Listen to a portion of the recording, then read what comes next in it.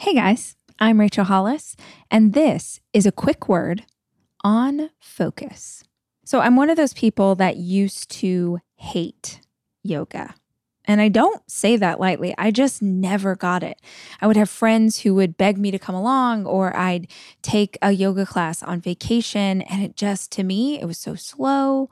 The music was boring. I just was used to running or hit or boxing or just sort of fast pace. And my body could never really get its head around it. And then last year, I don't know if it was post-pandemic or just right place, right time, or I had the right yoga teacher, but I went to a class with one of my best friends, Sammy, and I fell in love.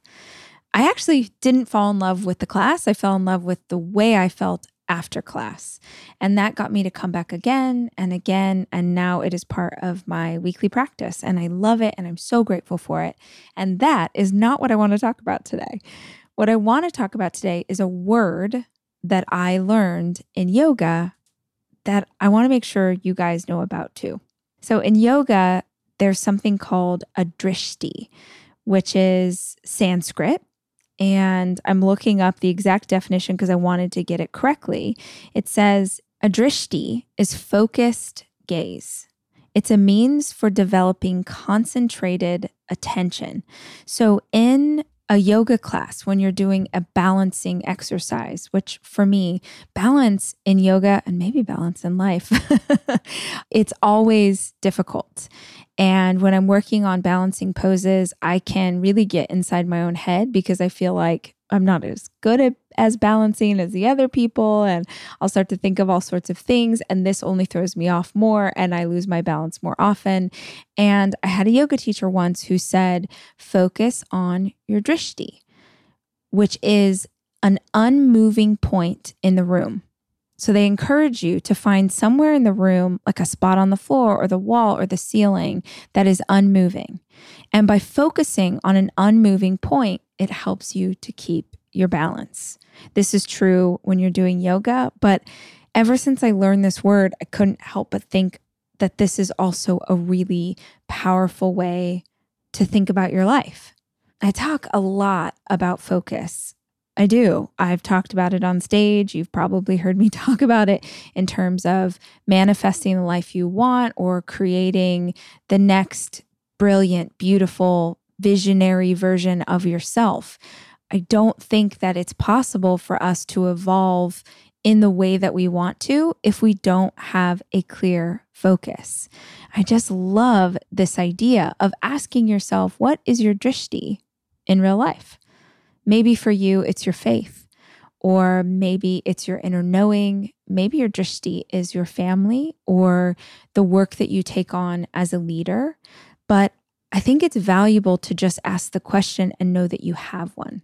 I was having a conversation the other day with my mom, and she's so funny. She's a very different generation than I come from. And she's like, explain to me, what is this manifesting thing you keep talking about? Like, what does this mean? Why do you keep, and I was trying to explain to her what it means or what I believe it means to manifest the life that you want. I don't think it's magic. I don't think that you wave a magic wand and then suddenly you have the things that you desire. If you're a person of faith, I don't think that it means that you just pray and God will provide not to get biblical on you guys, but there's a scripture in the Bible that says faith without works is dead.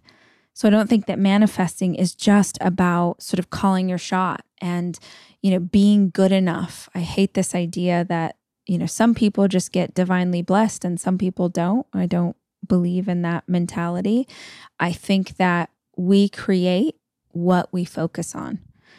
One of my favorite quotes says, where focus goes, energy flows. And I think when we consider the idea of manifesting, we are essentially telling the universe, telling God, telling source, telling whatever you believe in, we're telling it what we want by what we think about.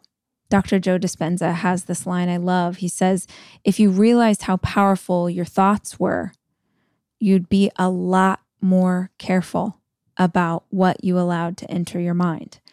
And it's why I dig the idea and why I talk so much about focus, because if you're anything like me, your thoughts can run away with you, especially if you come from a past where you struggled with anxiety, or maybe you're struggling with it still.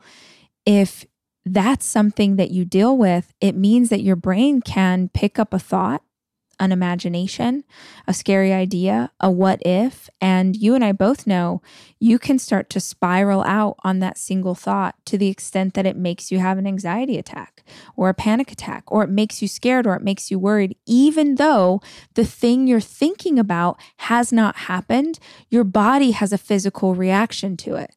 So I love the idea of focus, because focus is something we can control.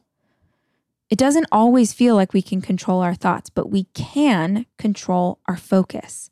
And so the important thing to know is that you have to know what it is you want to create.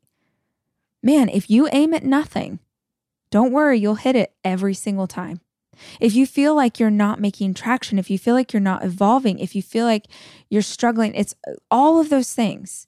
One of the most powerful tools that I know to get you on track is just to narrow in your focus.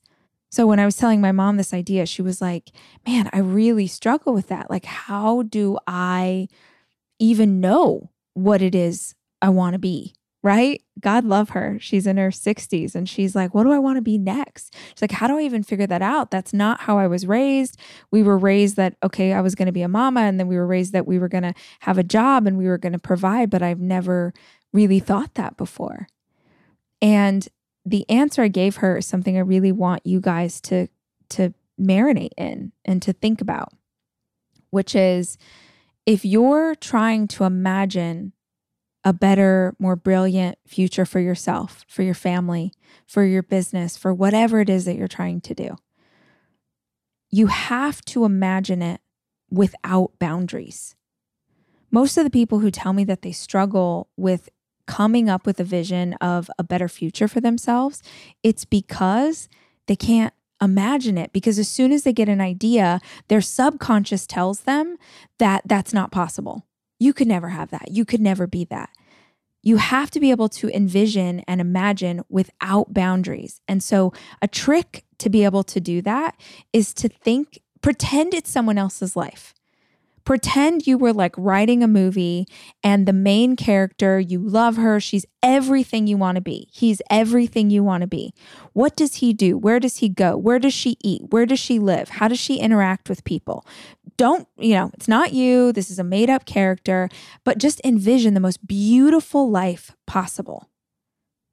And then once you're done with the vision, then start to do the work to believe that that ideal person could be you. But once you have a focal point, it is so much easier to get there, right? So like if you decide that the future version of yourself is really energetic and healthy and fit, well, great. Now you've got different modalities that you can take on to get you closer. If you imagine that your future version of yourself is an author, great. You can start writing. If they're a musician, you can learn guitar. But right now, when we feel lost and when we feel stuck, it's often because we don't have that focus. We don't have the drishti to look at and keep our balance based on where it is we're focusing our attention.